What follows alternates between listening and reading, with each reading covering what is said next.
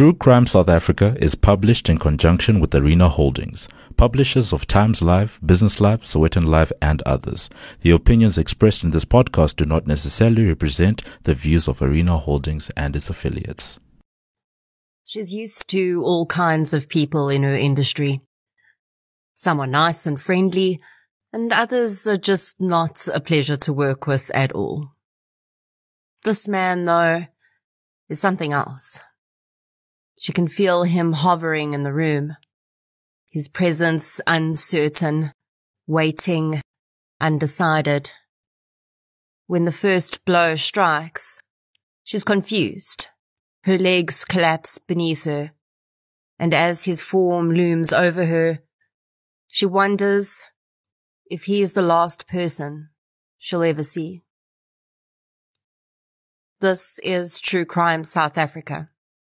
I'm Nicole Engelbrecht, and you're listening to episode 117, The Murder of Beatrice Harrowyn.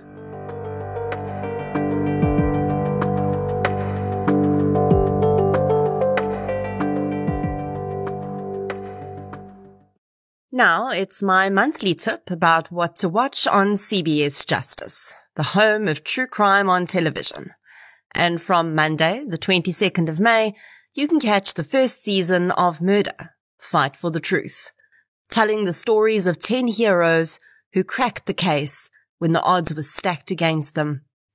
With a mix of crimes from the US and the UK, each episode focuses on one investigator who went the extra mile to ensure justice was done. Watch it weeknights at 7 p.m. on DSTV, channel 170, and Starsat 222. Until the 2nd of June. And a huge thank you to CBS Justice for sponsoring this episode of True Crime South Africa. Since 2019, True Crime South Africa has been telling the stories of the victims of violent crime in South Africa. The podcast is independent. That means no big or even little corporates fund it. And that's just the way I like it. And it's the only independent podcast in South Africa that consistently charts in the top 10. Keeping a podcast like this going is time-consuming, and for the most part, it remains a one-woman process. It's me. I'm the one woman. You, yes you, are the reason this podcast continues to flourish and help bring in tips on missing person and cold cases. If you'd like to help keep the show running, please consider supporting our sponsors, signing up to Patreon or PayPal, follow the show on the socials, as the kids say, and share it with your fellow partners in crime. You can find our social links and learn more about our sponsors at True Crime South Africa/donate. Shout out to this week's Patreon and PayPal superstars. Thank you to Janice Lombard, Simpiwe Yende, Megan Goldner, and Renal for your support on Patreon. Patreon supporters get one additional exclusive episode a month, a shout-out on the pod, and other exclusive content including Q&As with me as and when it's available. It's a minimum of $1 a month. I think you should do it. Please. And thank you. Keba. The perpetrator in today's case is not a serial offender in practice, as far as we can tell. But in every other way, he is. Although those around him would try to convince themselves that he'd very suddenly changed completely after a surgery that went wrong, his own admissions in an interview proved that this was not the case. One of the most terrifying things about this case for me was zooming out and watching his progression and how there were so many very near misses. It made me think about how close we all are every day to those who are living out a murderous fantasy. And we simply have no idea as we move in and out of their orbit. In researching this case, I used a chapter from Profiler Diaries by Dr. Gerard Labuschagne, as well as several media articles and other documents I was able to obtain. So let's get into episode 117, The Murder of Beatrice Harrowyn. The following episode may contain sensitive material, including descriptions of violence, sexual assault, or graphic descriptions of injuries to victims. If you feel you may be triggered by such material, please consider this before accessing our content. To access trauma counseling or services, please see the helpline information on our show notes. Unfortunately, there's almost no information available about the victim in this case. We know her name, her age, her occupation, and how she died. And while that is never the only information I want to present about a victim, often in serial offender type cases, that's what we have to work with. The focus is regularly on the offenders in these types of cases. And although I believe it has a lot to do with press focus, I have had some people suggest to me that the families of these victims don't want a lot of their loved ones' information out in the public domain because they don't want them linked to a serial killer in perpetuity. I guess that may be true, but it still doesn't feel right to me that we don't even have a few sentences about who she was. There were too many almost victims in this case as well. I've decided not to use their names, although they are available to me, because I don't think it's fair to them. But I think that they are an important part of the story, all the same, because their presence just goes to show how, although we often think about people with serial murder intentions as an abstract idea, these people are very real, and we can so easily cross paths with them. What we do have in this case is quite a lot of information about the perpetrator. So that's where the main focus will have to be for now. Jose da Silva had 2 siblings when he was growing up, but he reported feeling very much alone for most of his life, even when he was surrounded by people. He said that his father was very abusive and beat him, his siblings, and his mother. Jose recalled developing a deep hatred for his father and thinking that one day he would do something to get him back for what he'd done. He said that his father was one of the first people he'd had murderous fantasies about. When Jose was about 7 years old, he said that after one particularly brutal beating, he felt himself emotionally shut down. From that point, he refused to cry or show any emotion around his father, and soon that extended to other areas of his life too. Although Jose says he was a very good student at school, he intentionally did not go on to study further because that was what his father wanted him to do, and he would take any opportunity he could to work against the man. Jose had dual citizenship as his father was Portuguese, and as such he could choose where he wanted to carry out his compulsory military service, and he chose Portugal.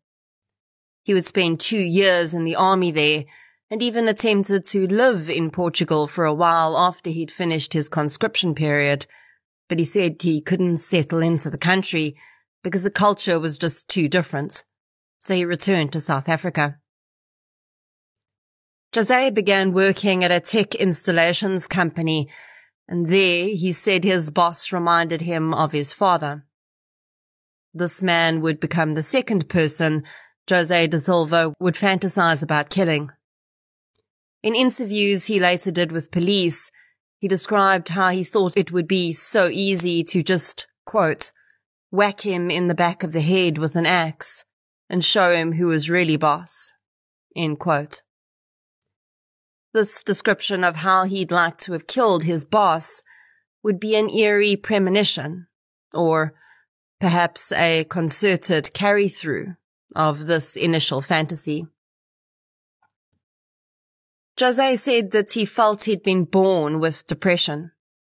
something he believed he'd inherited from his mother.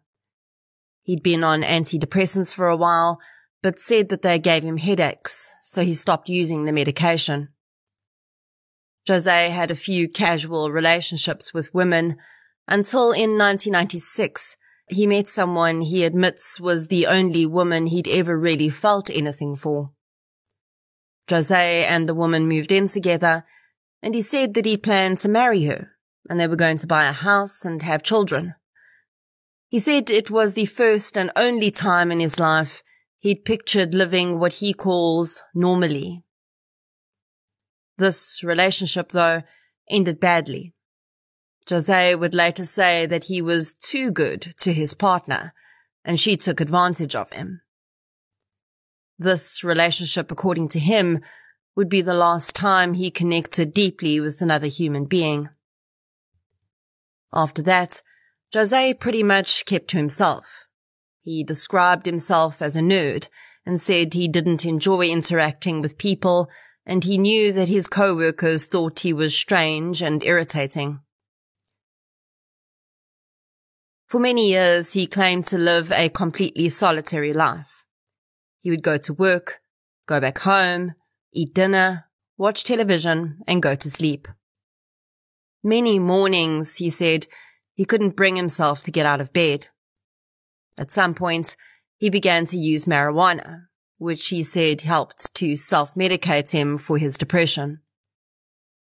After breaking up with his girlfriend, he'd moved from Honeydew, where they'd lived together, to Centurion. There he lived with a friend for a while, but he found it difficult to share space with someone else. During this period, Jose quit his job. He said that his intense hatred for his boss was beginning to boil over, and he couldn't stand looking at the man anymore. He didn't leave with much of a plan on how he would earn income, though. And soon he was completely broke, and without any other options, went back to his previous employer to ask for his job back. Despite being a bit of an oddball, Jose was a good, hard-working and diligent employee, so they welcomed him back onto the team. Although he describes himself as a nerd and someone who had very sedate habits, Jose said that he'd started to notice that there were two sides to him. He described this as almost a Jekyll and Hyde situation, and his dark side would come out at night. On one night a month, he claimed, when it was full moon, his so-called naughty side would make the strongest appearance, and he couldn't sleep, and would often spend the entire night prowling for sex workers. Whenever Jose da Silva describes his sexual tastes, he seems to go to great pains to point out that he was never into what he called any weird stuff. He would also always insist that he'd never raped a woman or done anything to a woman she hadn't consented to. This dark side to Jose da Silva seemed to continue to grow and develop over the years that followed, and in late 2000 to early 2001, he started playing what he called a little game. Da Silva had moved out of his friend's house at that point and into a rented townhouse in Centurion. He says that the game started with estate agents. He would see a property advertised, phone the agent pretending to be interested, and he'd give a fake name, and eventually he would start to purchase burner phones for this exact purpose. He pretended to be a wealthy man who could easily qualify for some of the rather expensive properties he was approaching agents about. And he said that after the first few phone calls, he couldn't believe how easy it was to convince people that he was who he said he was. At first, the phone calls alone were enough. He'd set up appointments and often just not show up, or he'd cancel and claim he'd changed his mind. But soon, he started going to the viewings he'd set up. Again, he said it amazed him how easy it was to get these women, he only ever contacted female estate agents, to meet up with them alone.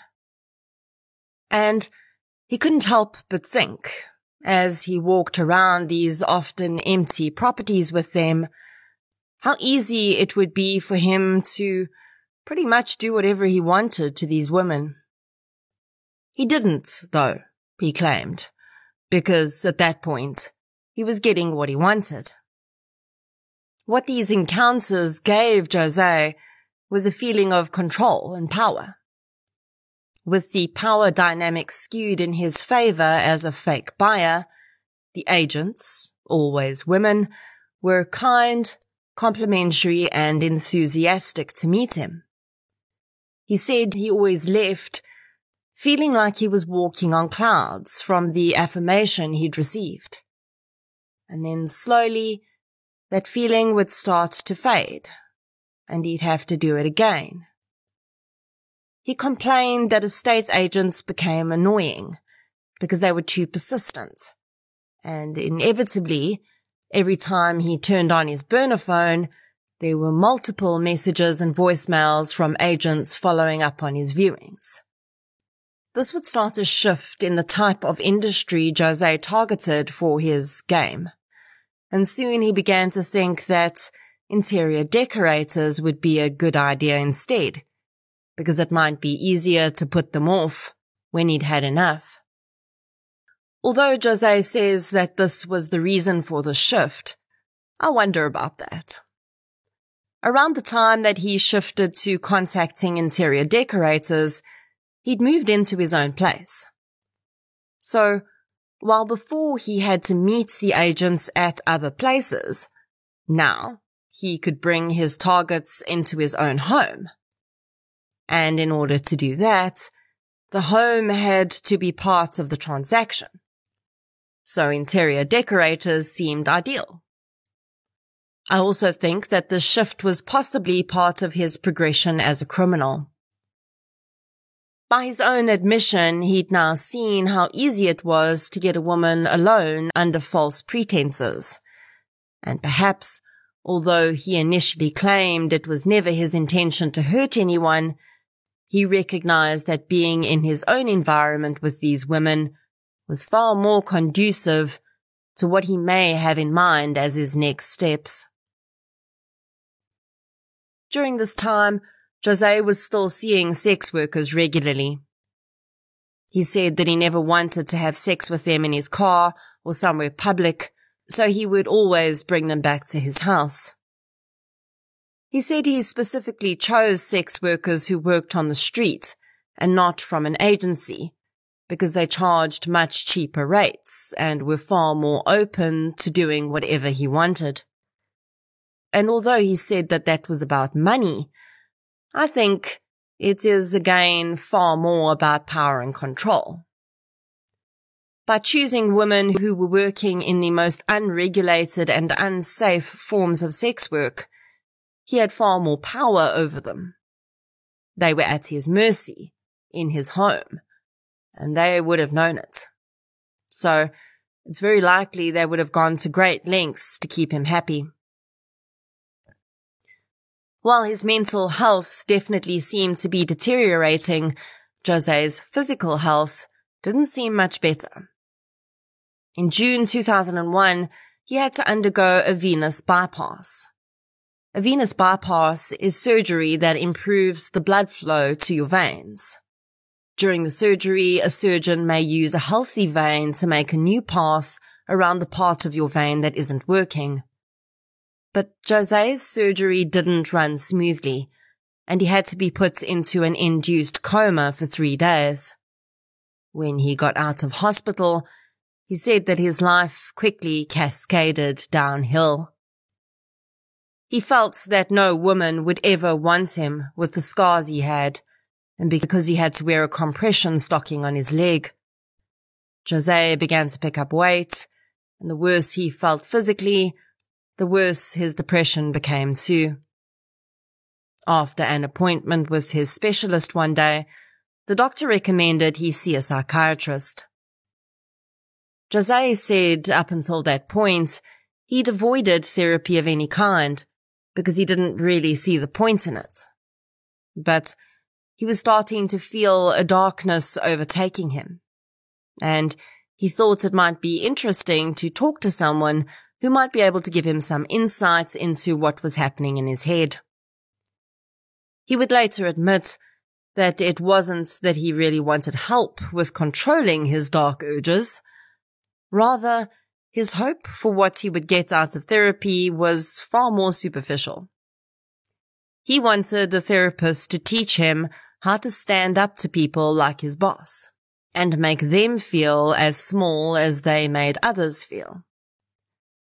He said that he admired people who were able to hit back verbally when they were insulted or offended, and he'd never been able to do that. He felt that this would make him feel much more in control and powerful in his own life. The psychiatrist that Jose saw took a few sessions to decide that her area of expertise was not the right fit for him. Now, Jose claims that the doctor had said that his condition was far too severe for her to treat, but I think that this may be a bit of his own delusion. When he spoke of this point in his treatment, it would have been in his best interest to present his mental state at that time as being extremely erratic and severe, untreatable even. But in my opinion, it's highly unlikely that this would have been the reason for the psychiatrist to refer him elsewhere. The doctor actually referred him to a psychologist. And I think, and this is really just my own unsubstantiated opinion, that perhaps she'd recognized that what ailed Jose was not a condition she could treat with medication. This is, of course, one of the main differences between a psychiatrist and a psychologist. The former can prescribe medication, and the latter uses other tools, such as talk therapy and the like, to treat patients. If Jose's psychiatrist couldn't diagnose him with any mental health condition which was medically treatable, and she felt that his issues were more related to perhaps a personality disorder, or even just his childhood trauma, that would be a very good reason for her to refer him to a psychologist. Jose himself would admit that he was never completely honest with any of the mental health professionals he interacted with. He didn't tell any of them that he was having dark thoughts about doing very bad things to people, and rather he focused on trying to learn the tools he wanted to present as a more powerful person in interactions with others. Jose would later claim that he'd planned to admit his murderous thoughts to his psychologist at some point, but this would not happen, at least not until it was too late. And his next interaction with the psychologist would be in a very different context. Jose's friends and colleagues would later say that they did notice a stark change in Jose after his operation. He seemed more withdrawn than normal, but they put it down to him recovering from major physical trauma. Jose, though, would later claim that the surgery had activated what he called his dual personalities. This Jekyll and Hyde idea he had of himself became more of a permanent feature in his life. And he started to live for the darker things he did. And his game with interior decorators became more serious, when on the 2nd of November, he invited a woman to his home for the first time. Although there would later be several estate agents who testified to picking up strange vibes from Jose da Silva, I think that the first interior decorator he invited to his home provides some essential clues about the truth behind his eventual crime. The woman received a call from a man calling himself Lionel Monty. He said that he'd just moved into a new house that he'd purchased, and he wanted to see about getting it professionally decorated. An appointment was set for the 2nd of November, but the woman said that the minute she set eyes on the man calling himself Lionel Monty, she felt uneasy. That feeling did not fade as she walked through the very modest townhouse. The man, she said, very simply gave her the creeps. He hovered too close to her and told her that she had nice feet, which she found very odd and unprofessional. When she entered his ensuite bathroom and spotted a hammer on the shelf, she decided that the appointment was over. She made her excuses and told him she'd seen everything she needed to. He seemed a little taken aback and tried to convince her that he still had more to show her, but she walked straight to the front door, walked out, and didn't look back. She never did send the man's quote, and she never heard from him again. The man, of course, was Jose da Silva. Jose himself would later say he'd liked this woman because she'd been nice to him. He hadn't understood why she'd rushed out so suddenly, but he hadn't thought much of it again. There would be other appointments with interior decorators in the days that followed. Some Jose cancelled, others he went through with, and quotes were sent. Of course, he could never have afforded any of these services, he admitted. It was all way beyond his means. But he would always pay the consultation fees, he said, as though this somehow made his odd little game any less strange. Then, on the 16th of November 2001, Jose walked into an interior design agency in Sandton. The receptionist there would take his details and arranged for one of their interior decorators, 47-year-old Beatrice Harrowyn, to meet Jose at his home on the 20th of November. The receptionist took down the cell phone number Jose offered, as well as the name, Anthony Ferreira. Beatrice Harrowyn received the appointment information from the receptionist and diarized it. On the 19th of November, she finished up at the office and then headed to a friend's house for dinner. She left there, headed home, and this was the last time she was ever seen alive. We know that Beatrice did get home that night, and she slept at home and woke up the next morning. She took a chicken out for her dinner that night and left it on the kitchen counter to defrost. She had an early appointment booked with one Anthony Ferreira, and as she left her house, that is where she was headed. Her cell phone records would later show that she'd called Anthony Ferreira's number several times that morning as she drove. Perhaps she'd been struggling to get hold of him. Within hours, her cell phone was powered off, and that was the end of Beatrice's digital trail at that point. By the 22nd of November, Beatrice's friends were getting worried about her. She hadn't arrived for work in 2 days. Her cell phone was off, and her house was locked up. One of her friends would open a missing persons report later that day. Officers accompanied Beatrice's friend to the missing woman's home as part of the early phase of the investigation. There they found her home locked, the alarm set, and the chicken that had been taken out to defrost on the kitchen counter still there, now starting to smell less than appetizing. It looked as though Beatrice had had every intention of returning home when she'd left on the morning of the 20th, so police realized they now had to figure out why she hadn't. Soon a chain of events would be set in place that would reveal the reason Beatrice had never returned home. On the 23rd of November 2001 at 5 a.m., Dr. Gerard Labuschagne received a call-out to a crime scene. He'd recently joined the SAPS and was heading up the investigative psychology section. This would be the first crime scene he'd been called out to. He'd seen dead bodies before, but that was when he worked as a medic during his army service, and he explains in his book Profiler Diaries that the body of a person who's died in a hospital environment is very different from seeing the body of a person who's died a violent death by murder. When Dr. Labuskakny arrived at the scene on the N14 highway that morning, dawn was just breaking. He was greeted by Senior Superintendent Leonie Russ, who was working forensics on the scene.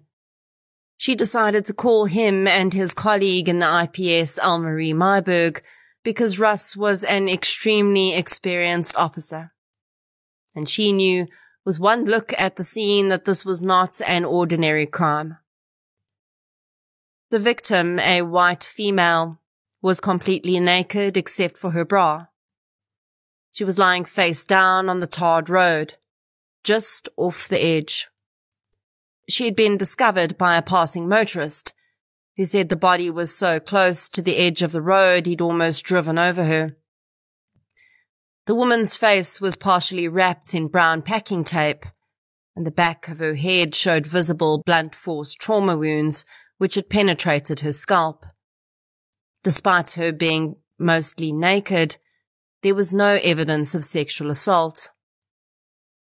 One thing immediately struck Dr. Labuskakny, though. The wounds the victim had sustained were deep and would have caused severe bleeding. But her body was perfectly clean. There was not a drop of blood on her. Even her white bra was clean. She looked as though she'd actually been scrubbed down. Another thing that Dr. Labuskakny noticed was the location of the body. The woman was in very clear view. On the side of the road there was a stretch of dense bushland, and even a deep ditch. If the killer had just gone slightly further in, it was likely the woman's body would not have been discovered for a very long time, if ever. But instead he'd chosen to leave her there, where she really couldn't be missed. From these aspects, Labuskakny drew two early conclusions about the killer. Firstly, he was a meticulous man who clearly didn't like mess. And secondly, the killer had wanted her to be found. The question was, did he want her to be found because he felt guilty about what he'd done, or because he wanted to be able to gloat when the murder made headlines? Labuskakny was leaning toward the former reason, but only time would tell. The woman's body was taken to the mortuary in preparation for an autopsy. The discovery did make headlines, and later that morning, while she was driving to work, Beatrice, Harrowyn's friend, who just reported her missing the day before, heard the news report about the discovery on the radio. As soon as she got to work, she called the police station she'd opened the case with and asked if it was possible that the victim was Beatrice. Within hours, the woman was called to the mortuary to identify the body. And to her horror, she discovered that the body that had been found on the side of the road was indeed her friend, Beatrice Harrowyn. Detective Warrant Officer Pine Pienaar was already a seasoned detective by the time he was appointed as investigating officer on the murder of Beatrice Harrowyn. The man, who is now retired, is one of the old-school detectives who learned to solve crime when the tools available to him were minimal and not particularly high-tech.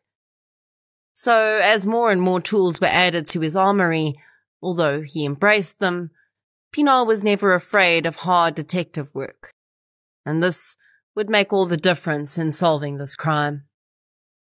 With the victim's name, Pienaar had a solid starting point. He began to delve into Beatrice Harrowyn's life, discover who she'd been and what she'd done in her last days on Earth. Most importantly, he wanted to know who she had been in contact with. To figure this out, he went to her phone records. Now, although this procedure is only slightly faster today, in 2001, the process of submitting a Section 205 subpoena for phone records and then waiting for the phone company to actually process the request took at least 7 days.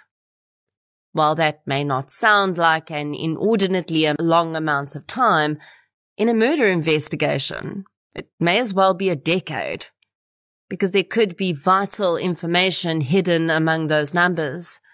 And until Pienaar had it in his hands, the killer was given more and more time to get further and further away, if that's what they wanted to do.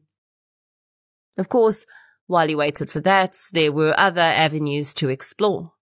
Pienaar interviewed friends, family, and colleagues of Beatrice's, and when he spoke with the receptionist at the company she'd worked at, the woman gave him a piece of very important information.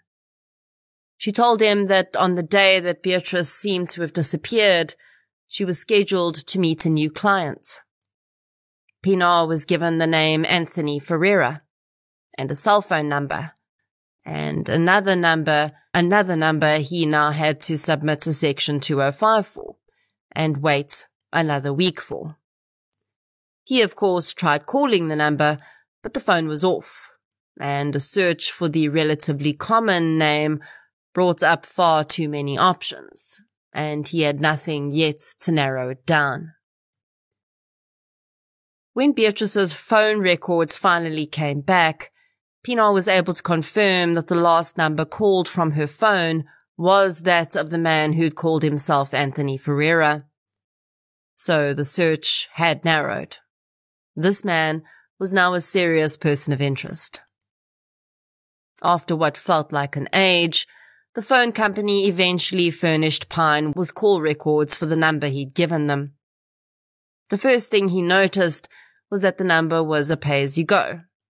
This was a time before we had to recur numbers to our identity, and that often meant criminals mistakenly thought that these pay-as-you-go phones made them untraceable. But call records could still be pulled for pay-as-you-go numbers, and the numbers on those records were a collection of breadcrumbs that, when followed, would often lead to the identity of the person using the phone. Detective Pienaar would eventually trawl through thousands of telephone numbers across this investigation. He did so manually, with his brainpower, his highlighter, a pen, and a phone. Each number was called. He'd identify himself and ask the person on the other end to identify themselves. Then he would ask them if they knew a person with the number he was investigating.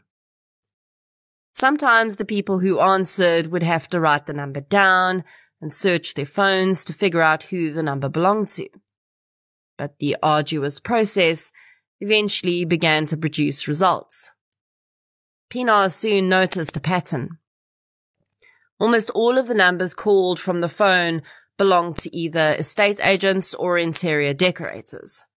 Almost all were women.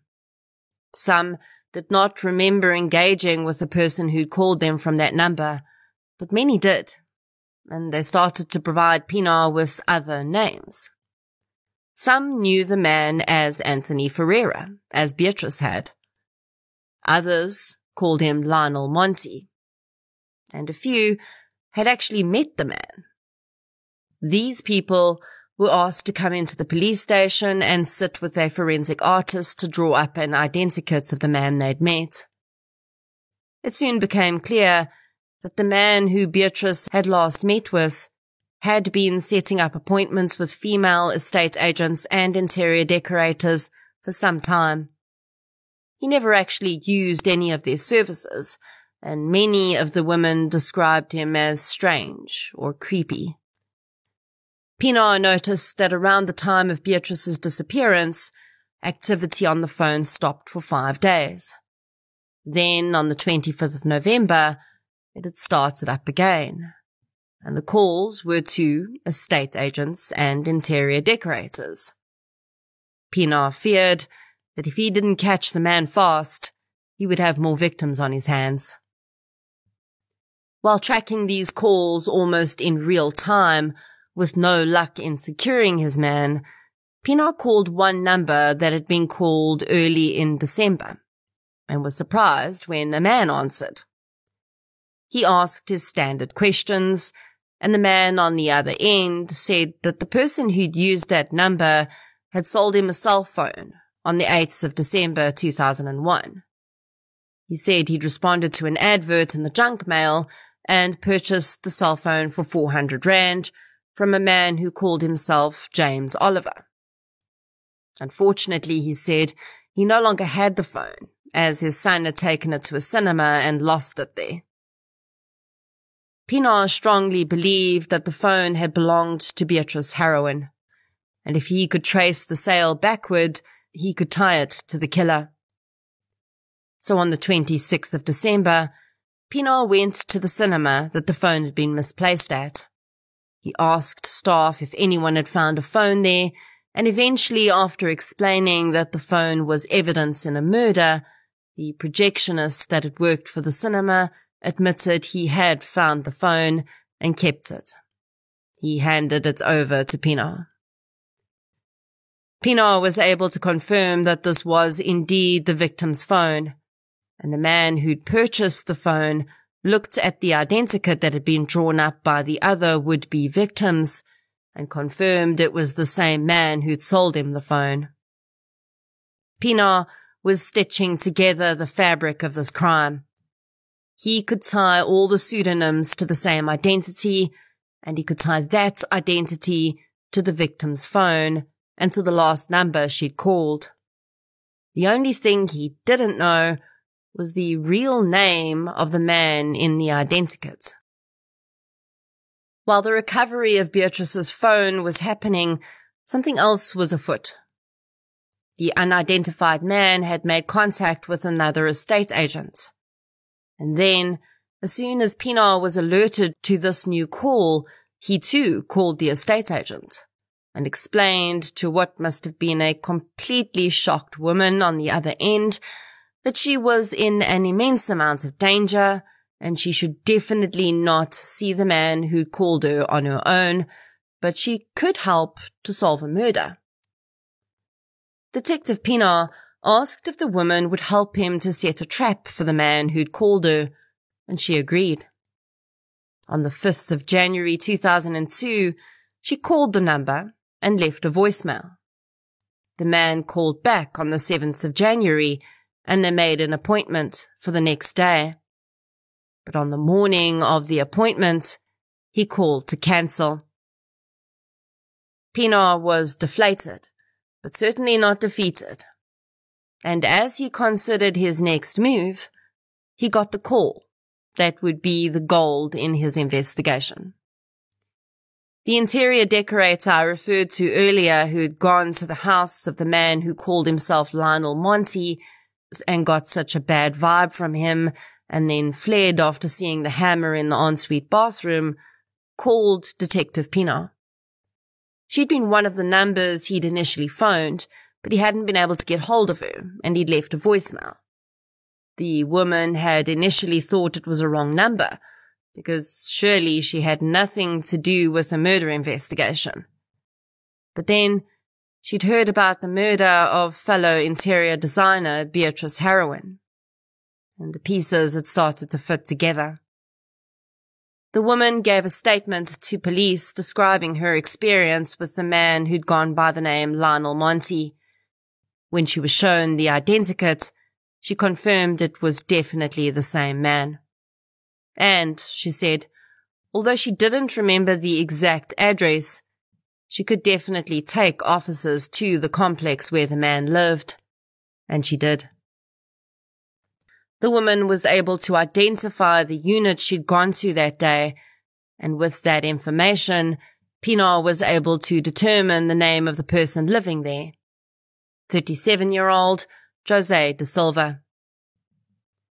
When Jose da Silva fell asleep on his couch after smoking a joint on the night of the 8th of January 2002, he very likely didn't expect to wake up to the faces of two police officers looking down at him. In his haze, he'd left his security gate unlocked, as well as his door. So when there was no response to their knocking, because Da Silva was seemingly so out of it, Pienaar and his partner had made entrance to the home and found Jose asleep on the couch. If Pine Pienaar had expected a resistant and angry suspect, that was not what he found that night. After he'd gotten over the initial shock of finding two policemen in his previously empty lounge, Jose da Silva was quite cooperative. He told Pienaar where to find the phone he'd been using, which was in a blue cooler box in the garage. Police would eventually recover 27 prepaid SIM cards and 7 cell phones from da Silva's home. Pienaar confirmed that this was the number he'd been investigating by simply turning the phone on, dialing the number, and watching it ring in his hands. They had their man. Also in the garage, Detective Pienaar identified an axe, which he believed could have caused the injuries to Beatrice Harrowyn's head. Da Silva would later confirm that this was correct. Although he was cooperative, Da Silva seemed to take an instant dislike to Pine Pienaar. He would later say that this was because he felt the man was not dressed professionally. That night, Dr. Gerard Labuschagne was on his couch at home when he got the call to say that a suspect had been arrested in the murder of Beatrice Harrowyn. He was asked to come out and interview the suspect. Going on his instincts that he'd gathered from the cleanliness of the body, Labuschagne dressed for what he believed was going to be a man who appreciated meticulousness. And he was 100% correct. When he arrived, Da Silva immediately connected with him, and he agreed to speak with him. The interview would take place in Da Silva's ensuite bathroom, and it would emerge that this had been where Beatrice Harrowyn had been murdered. Over the next few hours, Da Silva gave Labuschagne background to his childhood and the build-up to the murder of Beatrice. Da Silva explained that Beatrice had arrived at his home as arranged on the morning of the 20th. He said they'd walked through the house, but he'd taken an immediate dislike to the woman because she seemed to be looking down on him and critical of his home and its furnishings. She seemed incredulous that he would want an interior decorator to work on such a mundane house, he said. He claimed that when the woman had made a negative comment about his curtains, that had been the last straw, and he'd become enraged and struck her once in the back of the head with the axe handle. He claimed that once he'd done that, he felt he had no choice but to kill her because she would undoubtedly go to police. He'd bound Beatrice with cable ties that he used for his work. During the autopsy, cuts had been found on her hands and feet which had made the pathologist suspect that the victim had been tied up in some way. Da Silva explained that he then decided to kill Beatrice with 2 further blows to the back of her head with the axe. He'd done this in the bathroom to ensure that the cleanup would be easier. After she was dead, he'd cut her clothing off her body, except for her bra, and wrapped her head with packing tape because he didn't want to see her face. He said that he'd kept Beatrice's body there for 2 days until she'd started to give off an odor. In a pretty cold remark, he told Dr. Labuschagne with an expression of victimhood how he'd even had to tell his domestic worker not to come into work when he had a lot of washing for her to do because he couldn't let her see the body in the bath. Almost without fail, Da Silva blamed Beatrice for her own death. He continued to say that if she'd just been nice to him like all the others, then he wouldn't have gotten angry with her and hit her, and then he wouldn't have had to kill her. On Dr. Gerard Labuschagne's podcast, Profiler Africa, he discusses this case, and that episode includes excerpts of his interview with Da Silva. So when you're done with this episode, you should definitely check that out for his first-hand account. Da Silva did a pointing out of the scene where he'd left Beatrice's body, and he was arrested and charged with her murder. Although he presented as quite meek, mild and cooperative during his arrest and interview with Dr. Labuskaghni, by the time he got to trial, he'd done the same about turn that most offenders like him do. He pled not guilty and was quite arrogant and unhelpful in court. Despite speaking perfect English, as the recording of his interview attests, De Silva insisted on having a Portuguese interpreter available to him throughout the court proceedings. He also made some interesting statements in court, including claiming that he was actually playing a game with police all along, and he'd actually planned to get caught. Additionally, he claimed that he didn't hand himself over to police because his taxes paid their salaries, and it was their job to catch him. He said he was quite annoyed that it had taken them so long to arrest him. He said he was getting ready to kill another victim, and that would have been on their heads if it had happened. De Silva's reason for pleading not guilty, in other words, his defense, soon became clear when his attorney began to introduce evidence that pointed to a mental health defense.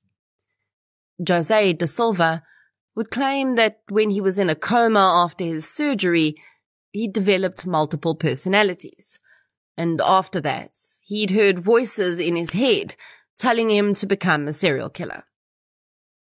As a result of this turn of events, De Silva had to be sent for a 30-day mental health assessment, which was returned with no mental health conditions having been found, which may have contributed to his crime, and that he was capable of acting in his own defense.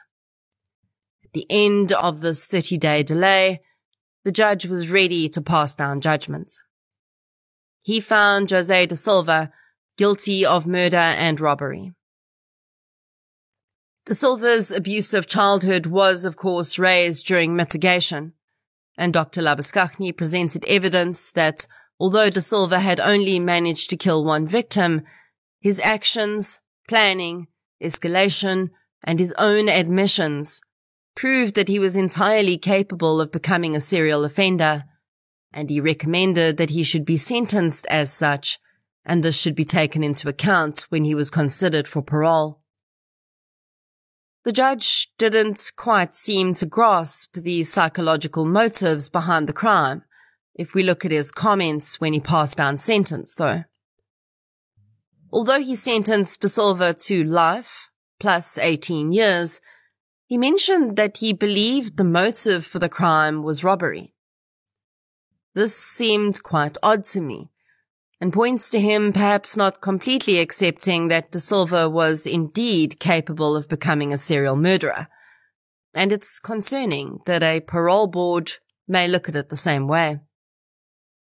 In 2006, De Silva appealed his sentence and failed in that appeal.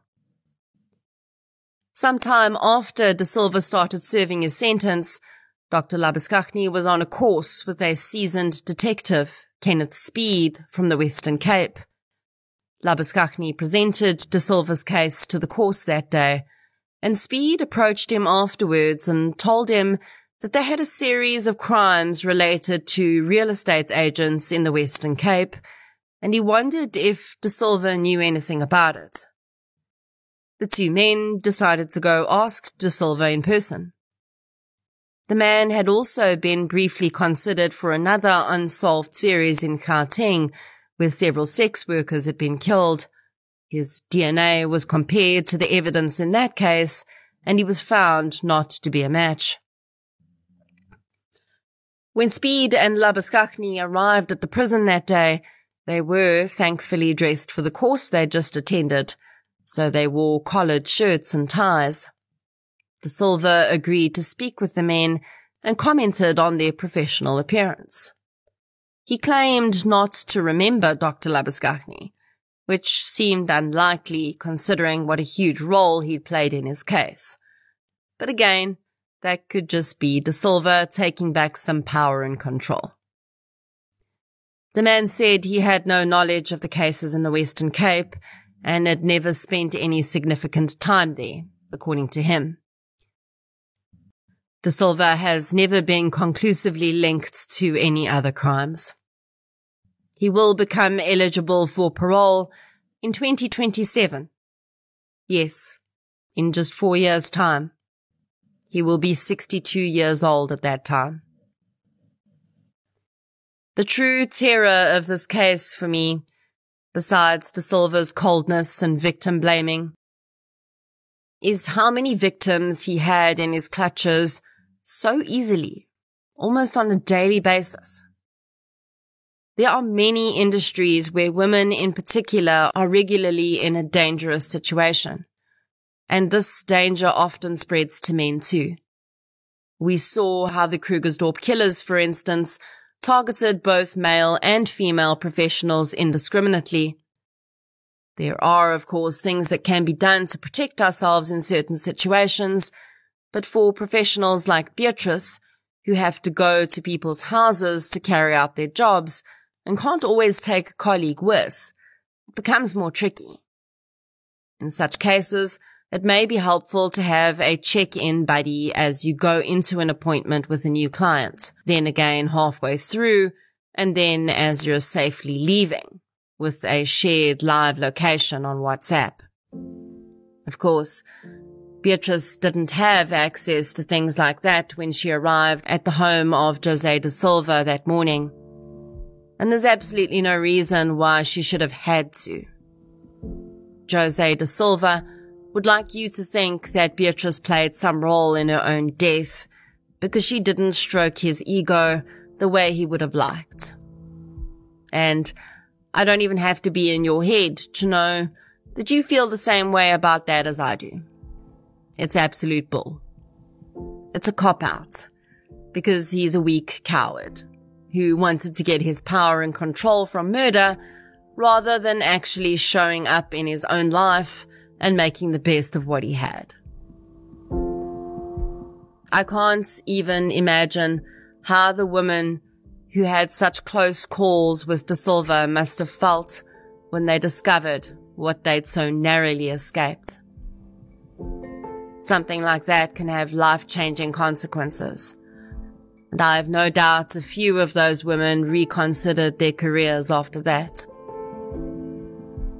If anything, hopefully the loss of Beatrice inspired a few women to share tips on self-protection among their colleagues, so that no other predator like Da Silva can have such easy access to working professionals again. Beatrice Harrowyn, rest gently.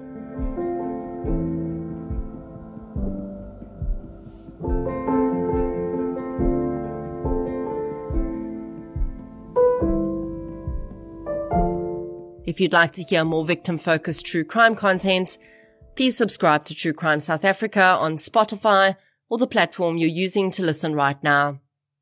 If you're looking for something still related to real-life stories, but often with a more positive slant, you can check out my new podcast series, I Lived Through This. You can follow both podcasts on social media. We're on Facebook, Twitter, and Instagram. I'll be back next week with another episode. Until then, thank you for your support, and I'll chat to you soon.